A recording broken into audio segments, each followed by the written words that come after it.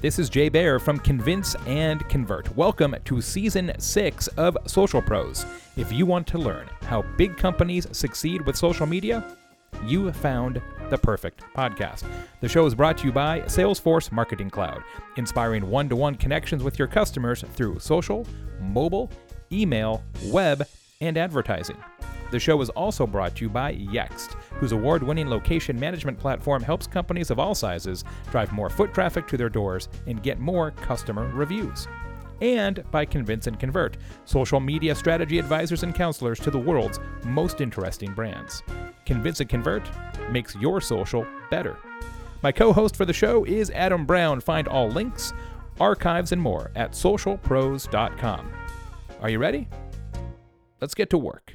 Welcome, everybody, to Social Pros, the podcast for real people doing real work in social media. I am, as always, Jay Baer from Convince and Convert, joined, as usual, by my special Texas friend. He is the executive strategist of Salesforce Marketing Cloud from the great city, Music City, Austin, Texas, the one, the only, Mr. Adam Brown. Jay, it is great to be here. Yeah, and it's funny. I just realized that. Two music cities. I grew up in Nashville, Music City, USA, the music capital of the world, and now live here in Austin, Texas, the live music capital of the world. It's important, those adjectives. Those adjectives are everything. Yes, it's a key distinction. As it relates to Guinness Book of World Records type things, which actually is a little bit of a teaser because we're going to be talking about the Guinness Book of World Records here a little bit later, aren't we? I know. How about that? Hey, how about that? This has been an incredible run of shows. You know, we're on episode 287, but this is the first time in our almost 300 shows we've had back-to-back shows, one about tequila and one about the magic of cartoons. Yeah. Just need some nachos next week, and we'll have that entertainment gamut. Yeah. That's a pretty good run. Yeah, we do need a nacho show. Let's work on that. Somebody at Chorizo Company or something can be next week's show. I'm super fired up about our guest this week because I absolutely adore his work, and I'm sure many of our listeners are familiar with it. If not, they will be rushing out to get familiar with it after this episode. He is Tom Fishburne, who's the head cartoonist and chief everything at Marketoonist. He's a marketer. He's a cartoonist. Tom's got a brand new book out called Your Ad Ignored Here. It's out on October 24th. But now, if you go, even right now as I'm talking, go to Amazon, pre-order the book. Tom will send you a signed 5x7 printout of one of his favorite 10 cartoons from the last 15 years.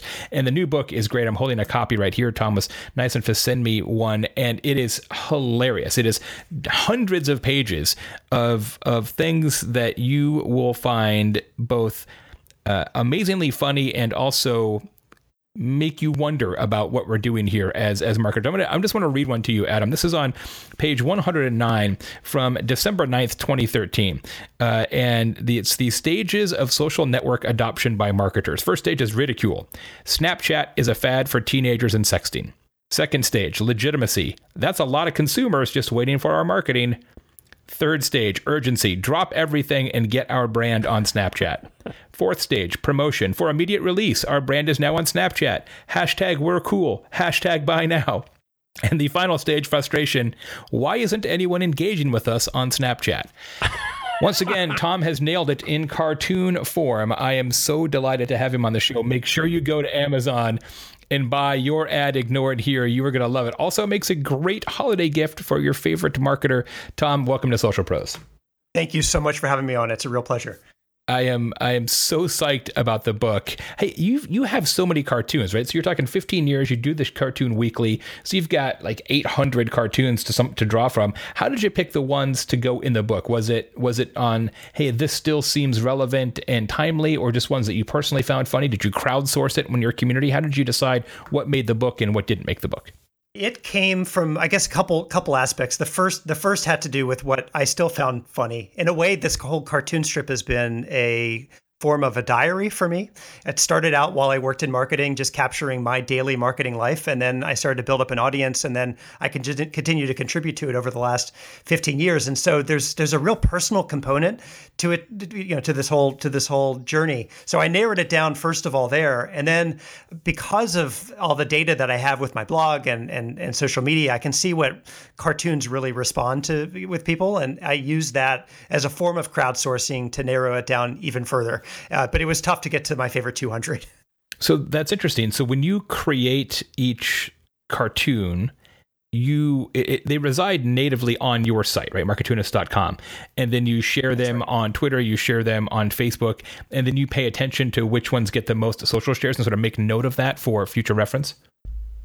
I do. I make note of that, and I also use a combination of Google Analytics and just my typical kind of social media counts as a little bit of a barometer.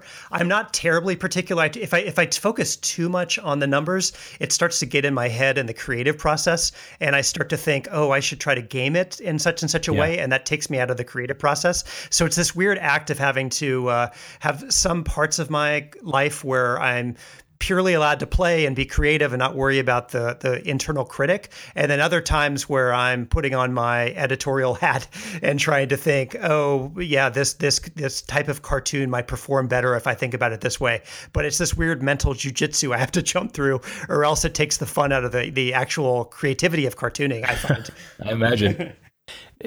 Do you find a particular social platform to be more effective at distributing your work? Do you get more shares and spread and virality via Facebook versus Twitter versus LinkedIn versus Instagram, et cetera? It's funny. It depends on the cartoon material in some ways, but it also, I find, it all started literally from the very low tech email newsletter, which by and large is still one of my favorite channels because it's a direct audience in an unfiltered way, with the people who've signed up to receive it. Literally, on day one in 2002, when I was sending out this cartoon, it was for coworkers, but I had a simple email newsletter sign up feature, and that's how it started to grow. And so that's my regular pulse is literally through that email newsletter. And then as social media came online, I just added every channel, eventually added blogging and added a little bit of commentary around the cartoons that are all hosted at my site. But I find that when I do cartoons, unsurprisingly, about social media, they tend to be the ones that are shared the most in social channels. But sometimes my cartoons about innovation may not be shared as much, but yet they're the ones I get the greatest response from people through my email newsletter. But I'd say that Twitter is still probably my dominant social media channel. Facebook is growing, but I find that there's less engagement and driving people back to comment on the posts for some reason. And Instagram, I'm still trying to fully figure out the right engagement there. So I've been a little bit of a slower adopter with Instagram, although it's one of my favorite social channels as a consumer. How do you come up with your ideas? Is it bolt of lightning on schedule, and you say, I observe this, let me sit down and draw this, and then I'll release it when it's ready to be released? Or do you have sort of a shoebox full of observations and scraps of paper that you say, oh, I remember I had this observation, let me drill down on that and actually craft it today? I'd say most of the time it's the shoebox approach, although every once in a while I have the bolt of lightning, and that's a real pleasure when that happens. Although it's funny, sometimes when I have the bolt of lightning inspiration, I write down the cartoon idea, I come back to it the next day, and I wonder, well, that actually wasn't that great. That sounds exactly like my process for blogging. I've got this collection of headlines, and then I go to write it, and a lot of times it's not even a headline. It's 3 words, and then I'm like, what the hell did that even mean? I have no idea what I was even. I literally have no idea what this was about. So now, sort of maybe a few more words might be a better approach.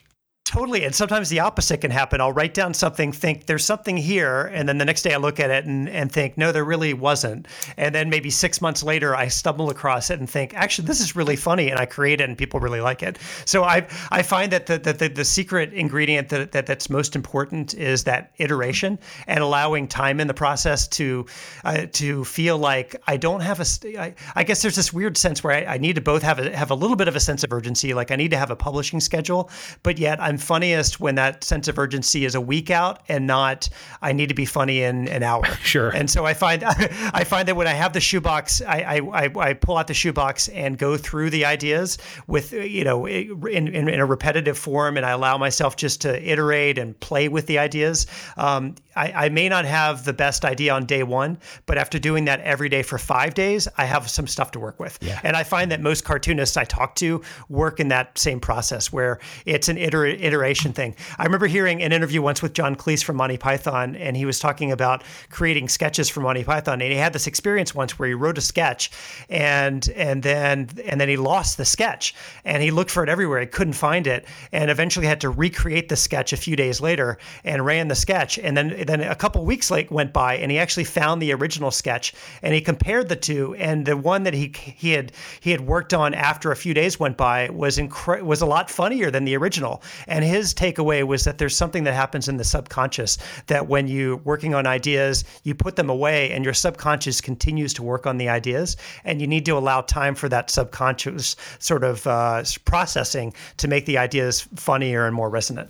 That's so interesting. That's happened to me twice in the last year, and I had no analog for it. I was getting ready to do a speech, and I was on the plane out there, and I was kind of reviewing my slides, and I said, I don't think this is the right presentation or the right approach for this audience, even though I got to do this tomorrow, and started over. Twice I did this. Tore it up, opened a new Keynote file, and wrote a new presentation from scratch, and both times probably the two strongest presentations I've given this year out of 60. And it's a really fascinating. Now, it's obviously playing with fire, and it's a high wire act, so I don't recommend it for everybody. But it's amazing to hear you say that. I've never heard that story about Cleese, and I really am glad you shared it, because it makes me feel slightly better instead of like a madman.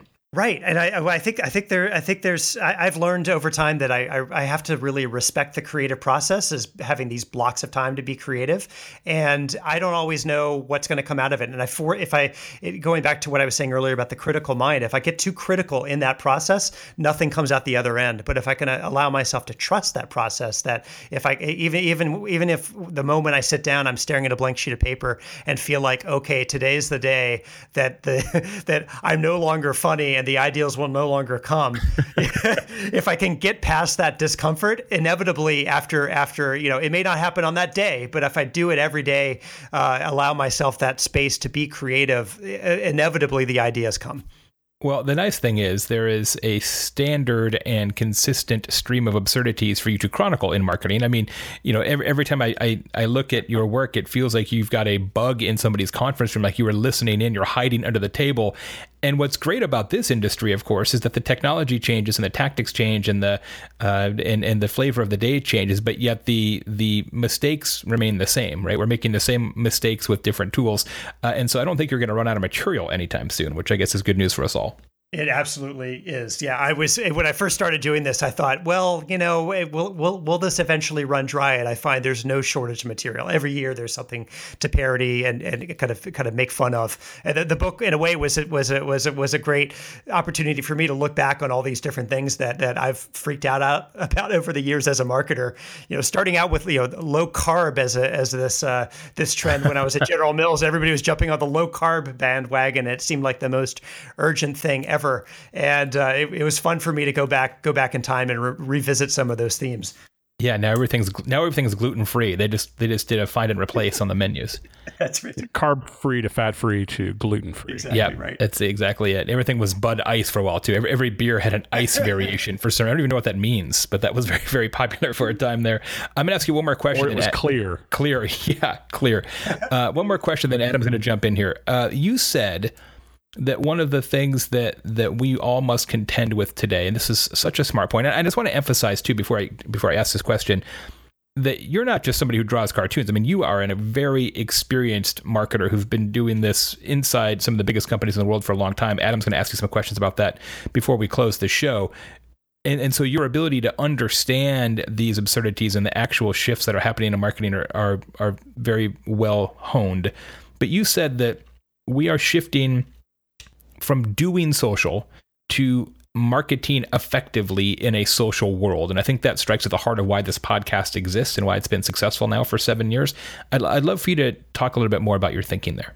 Yeah, I think that I think that marketers can sometimes get so excited about the new technology, the shiny new thing, the thing that everybody's writing about and talking about, that the temptation is to treat that like a bolt-on, like something you just plug into what you're already doing. And what I think is far more important is to really think about the mindset that we have to adopt as marketers to really fully take advantage of those tools, that you can't save a boring idea with technology. you can amplify an exciting idea with technology, but it can't be a crutch. I drew a cartoon once with a bunch of dogs sitting around a conference table, and one of them is saying, "We need to stay focused on our marketing priorities and not get distracted by every shiny new look squirrel." And all the dogs look out the window, and there's a squirrel running on a branch.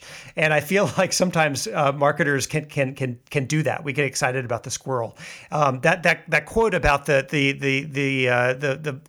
mindset that it's not about doing social, it's about marketing in a social world. It came from something I heard from somebody at Diageo, I think, but it really resonated with me that I think if we have that right mindset, then we can take full advantage of the technologies that come along. But the answer is not to say, hey, we need a Snapchat strategy. Snapchat is not a strategy. You can think about how can we apply, something like Snapchat to the way that we do marketing, but that in and of itself is not a strategy. And I feel like that has become an evergreen theme in my cartoons to kind of help remind marketers, including myself, by the way, because I am a marketer myself, and I am part of what I'm making fun of, just that temptation to remind ourselves, let's remember the fundamentals of what we do and to take advantage of what's out there, but to try to avoid that shiny new thing syndrome.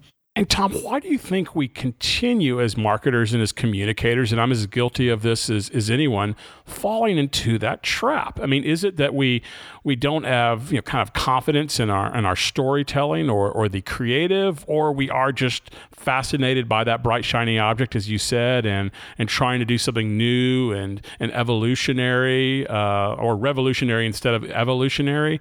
I'm always curious why we seem to fall in that, because we make fun of ourselves for doing it, but it doesn't ever seem to change.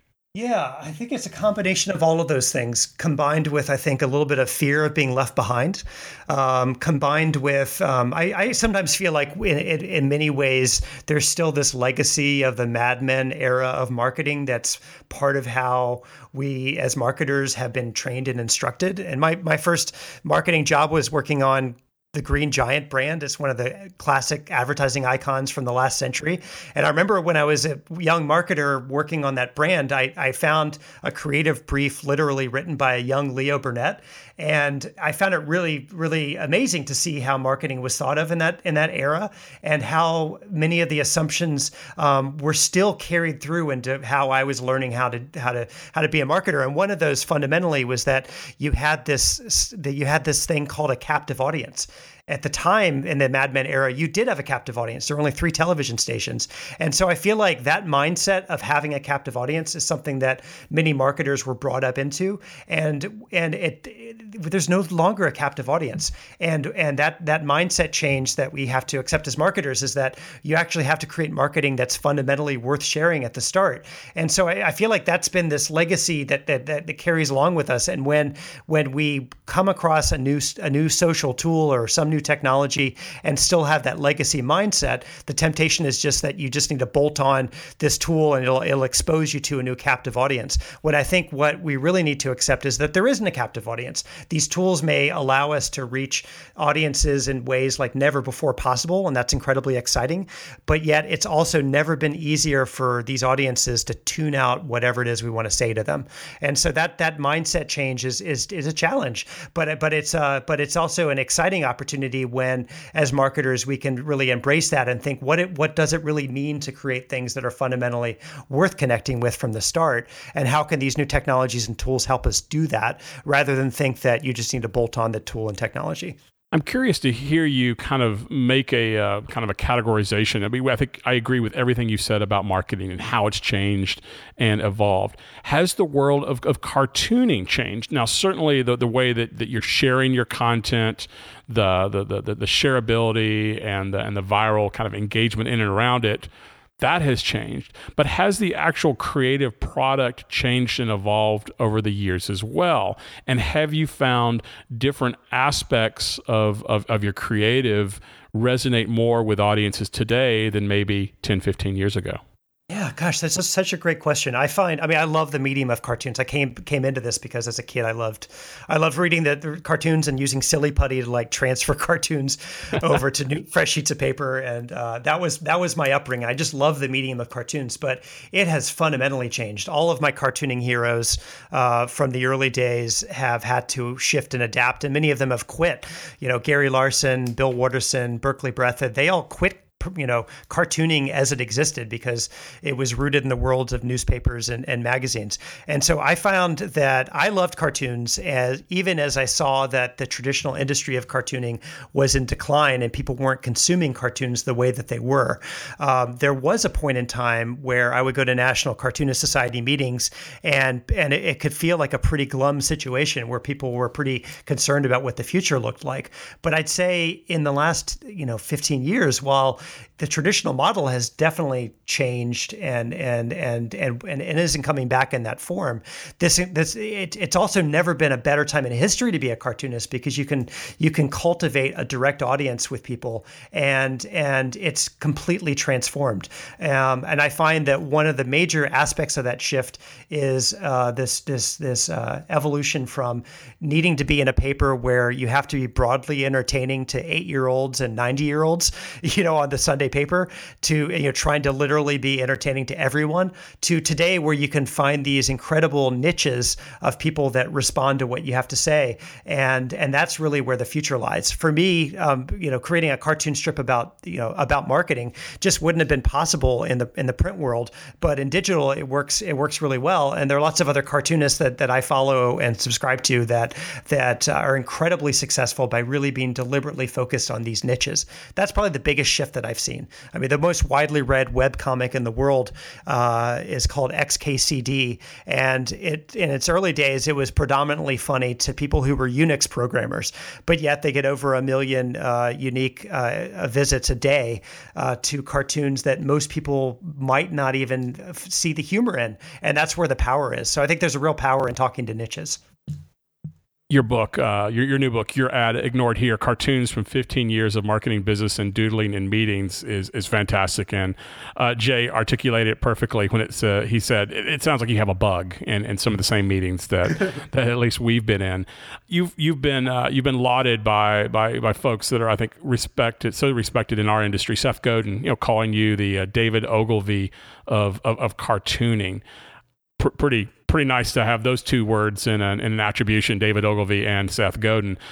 I'm curious kind of what your creative process is. Now, you've talked to Jay a little bit about kind of the methodology, but you oftentimes hear documentaries or interviews of musicians, and some musicians say, listen, I start writing the score. I write and compose the music, and then I come back and add the lyrics. And some other musicians say, no, I start with the lyrics, I start with the poem, and then I put music to it. I'm curious, Tom, in your world, do you start kind of with the headline or do you start kind of with the sketch or the scene? Yeah, it's a great question. And I find in meeting cartoonists, people definitely fall in one of those two camps. I'm much more of a visual person, I find. So I often will catch myself sketching something visually and not sure exactly what to make of it. And I find that I work with blank index cards, basically. I'll allow myself in the creative process to just riff on funny visual situations.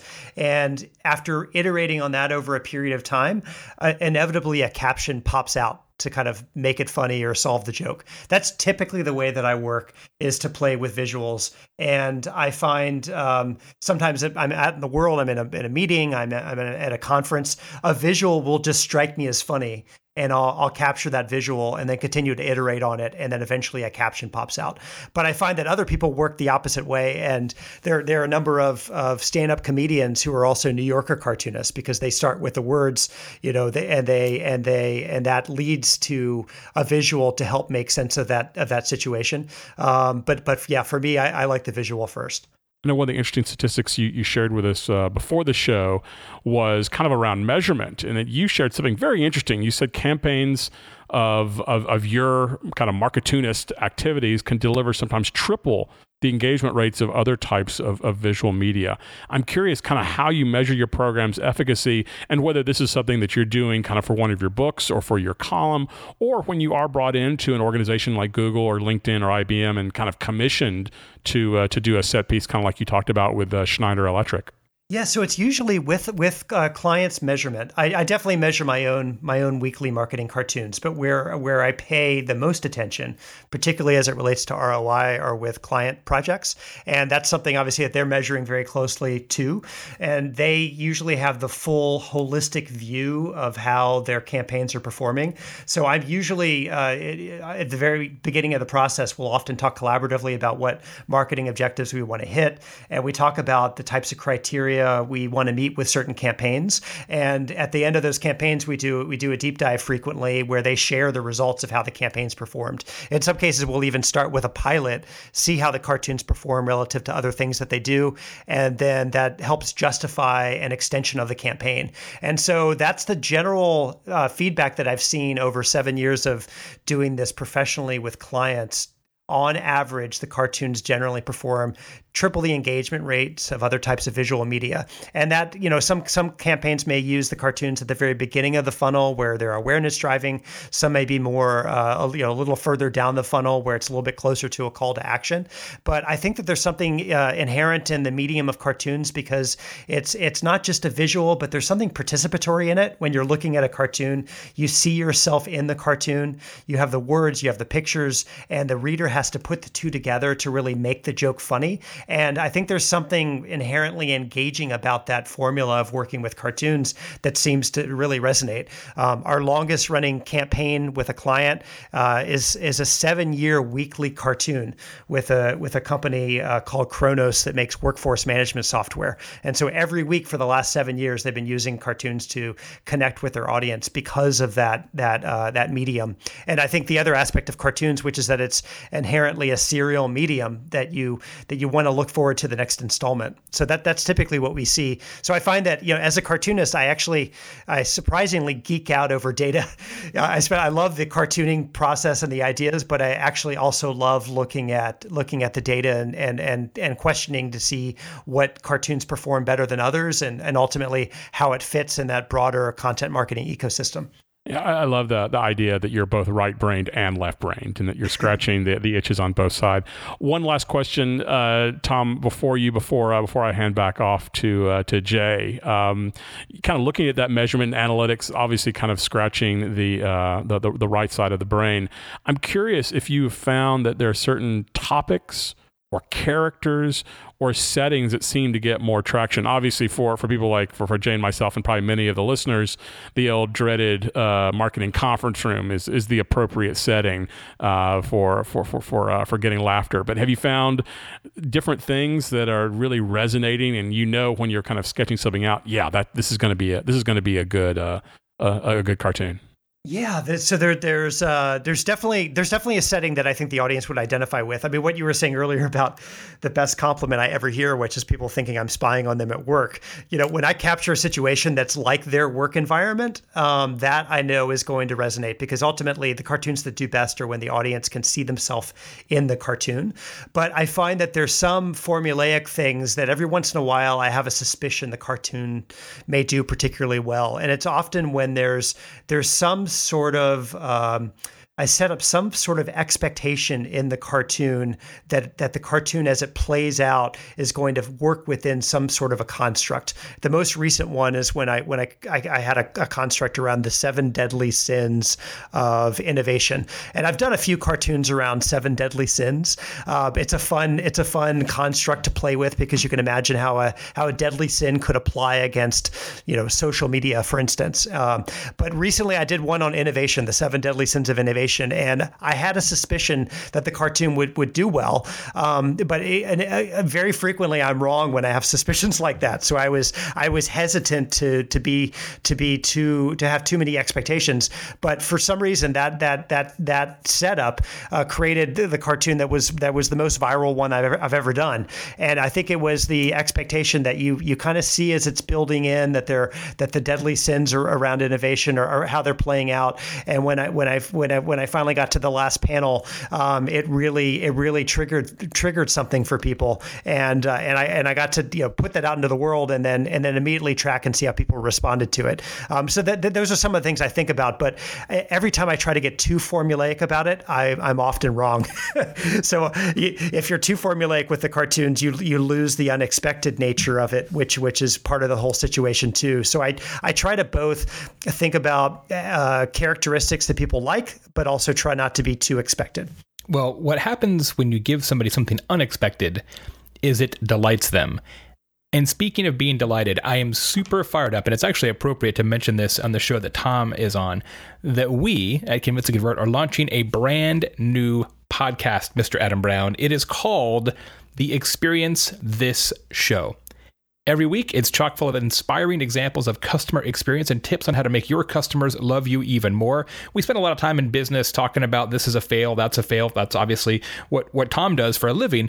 This show is the opposite. It points out circumstances where businesses do amazing things for their customers and lessons that you can learn to improve your own customer experience. It will be the finest audio show about customer experience in the land. That is my promise to you. It's going to be hosted by Joey Coleman, who's a fantastic customer experience consultant, and Dan Gingiss, who is a customer service genius, has been on this show and is the author of a terrific book as well. Mm-hmm. So, my friends, if you like Social Pros, I implore you to please give Experience This a listen. You can find it anywhere that you get your podcast. Look for Experience This, or for show notes, special goodies, background, all that stuff. There's also some ability for you to call into the show and leave voicemails that then get incorporated into each episode. There's a lot of interactive elements as well. Go to experiencethisshow.com. Experiencethisshow.com. Super excited. Congrats to Joey and Dan. Thank you to our sponsor for that program, Oracle CX, and our whole team at Convince and Convert for getting it off the ground. I'm super fired up. Yeah, it's going to be a great show. It really is. Adam, back to you. Jenny, thank you so much. And Tom Fishburne, author, illustrator, extraordinaire, creative of Your Ad Ignored. Here, cartoons from 15 years of marketing, business, and doodling in meetings. Great to have you on the show. Typically, Tom, this is where we talk a little bit about your origin and how the heck you got here to talk to Jay and me at this point. You mentioned a little bit your marketing experience, worked on the Jolly Green Giant, a little bit of time at General Mills.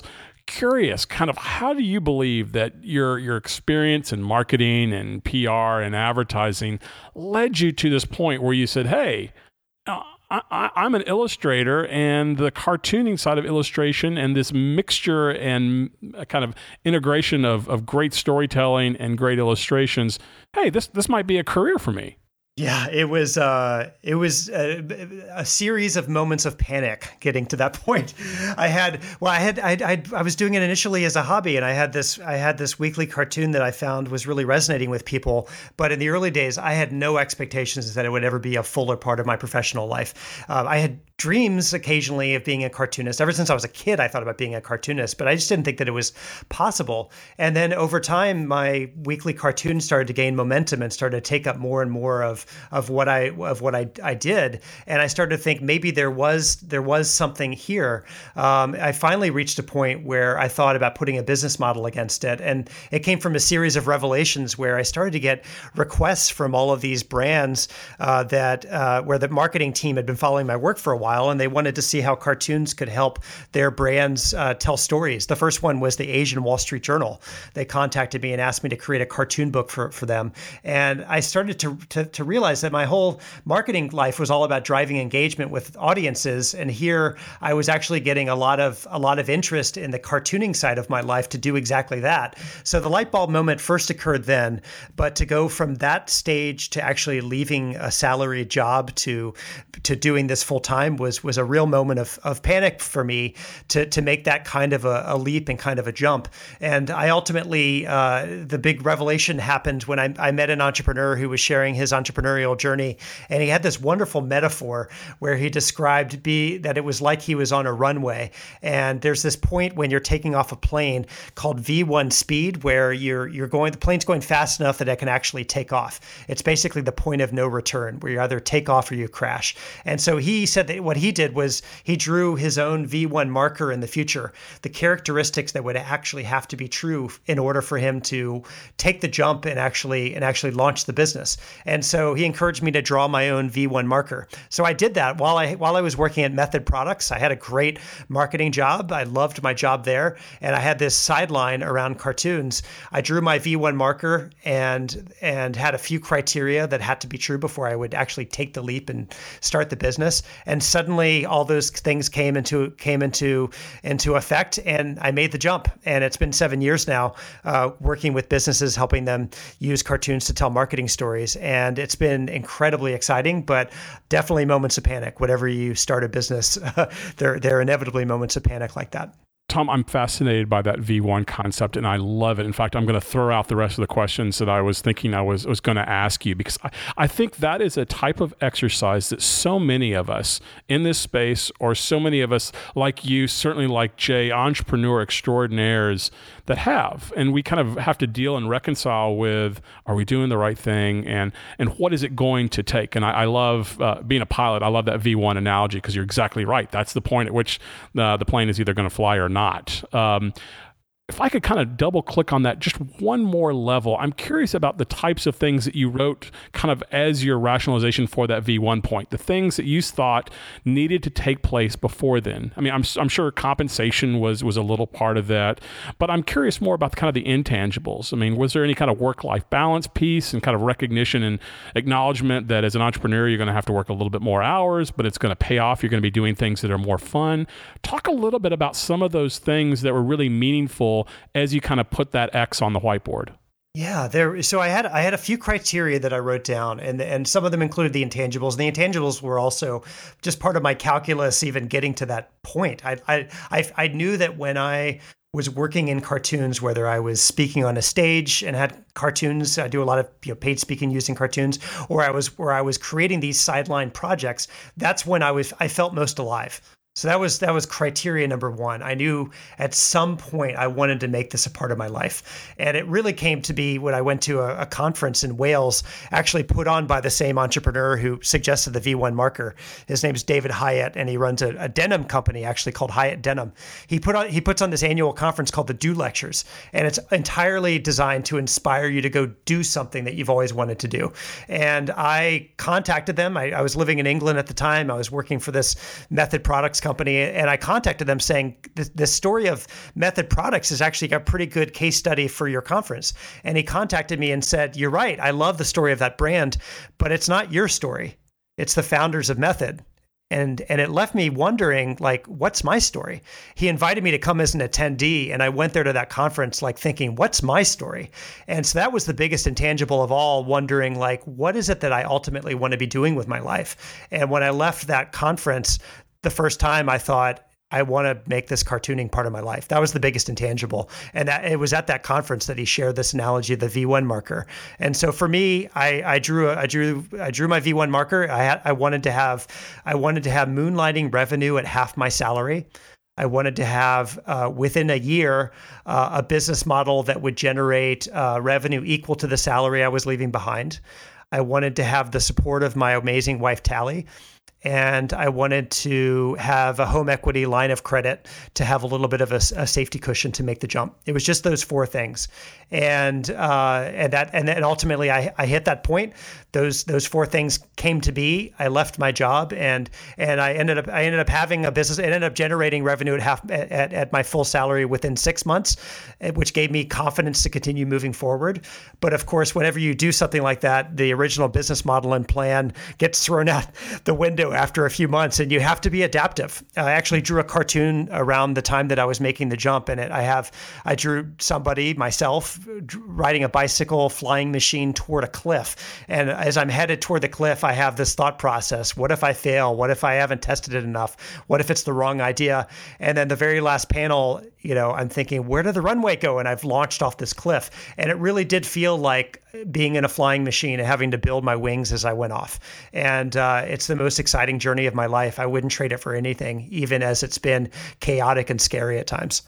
Well, I think that whole part of legacy building or kind of being recognizing, that you want to create a bit of a legacy for you and your own personal brand is so important. And thanks for sharing kind of how you came across that. I think that's really meaningful. And I know there are a lot of people, myself included, that appreciate kind of having a process and a methodology for looking at that. Tom kind of teased this in the open, but whether or not that legacy works, there is one piece of your legacy that is irrefutable, and that is that your legacy will go down as being associated with the Guinness Book of World Records record. Love for you to share a little bit about that. Yeah, that was really exciting. I've been publishing my cartoons in a marketing magazine in the UK called Marketing Week for the last 9-10 years, and they decided to try to win a Guinness World Record. And the idea that they had was to create the most contributions to a color by number. And they contacted me and basically commissioned me to create a cartoon for that. So I created a jumbo-sized cartoon made up of tiny little segments that were put on display at a several-day event, and everybody at the event could come up with a marker and fill in a little segment of the cartoon. and the whole event was about creativity and the creative process. And so I drew a cartoon called The Garden of Creativity. I wasn't allowed to use any wording in the cartoon to make the drawing work. So the cartoon image that I created basically was this garden of creativity, where in the very center of the cartoon there's one person planting a little tiny apple tree, and then that person is surrounded by a whole group of other people, but all those other people, all they have with them are chainsaws and clipping tools and scissors.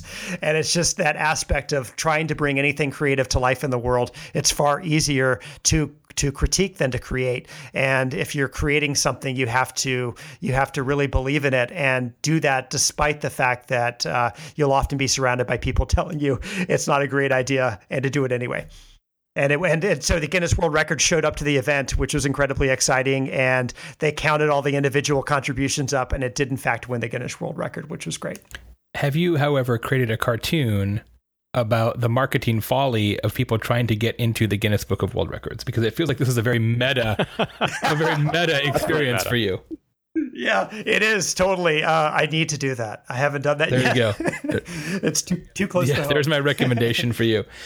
Tom, I'm so psyched about the book. Ladies and gentlemen, I just want to remind you that if you go in pre-order your ad ignored here before its official release date on October 24th, Tom's going to send you a signed 5x7 printout of one of his favorite 10 cartoons of the last 15 years, which is pretty spectacular. So take advantage of that when you can.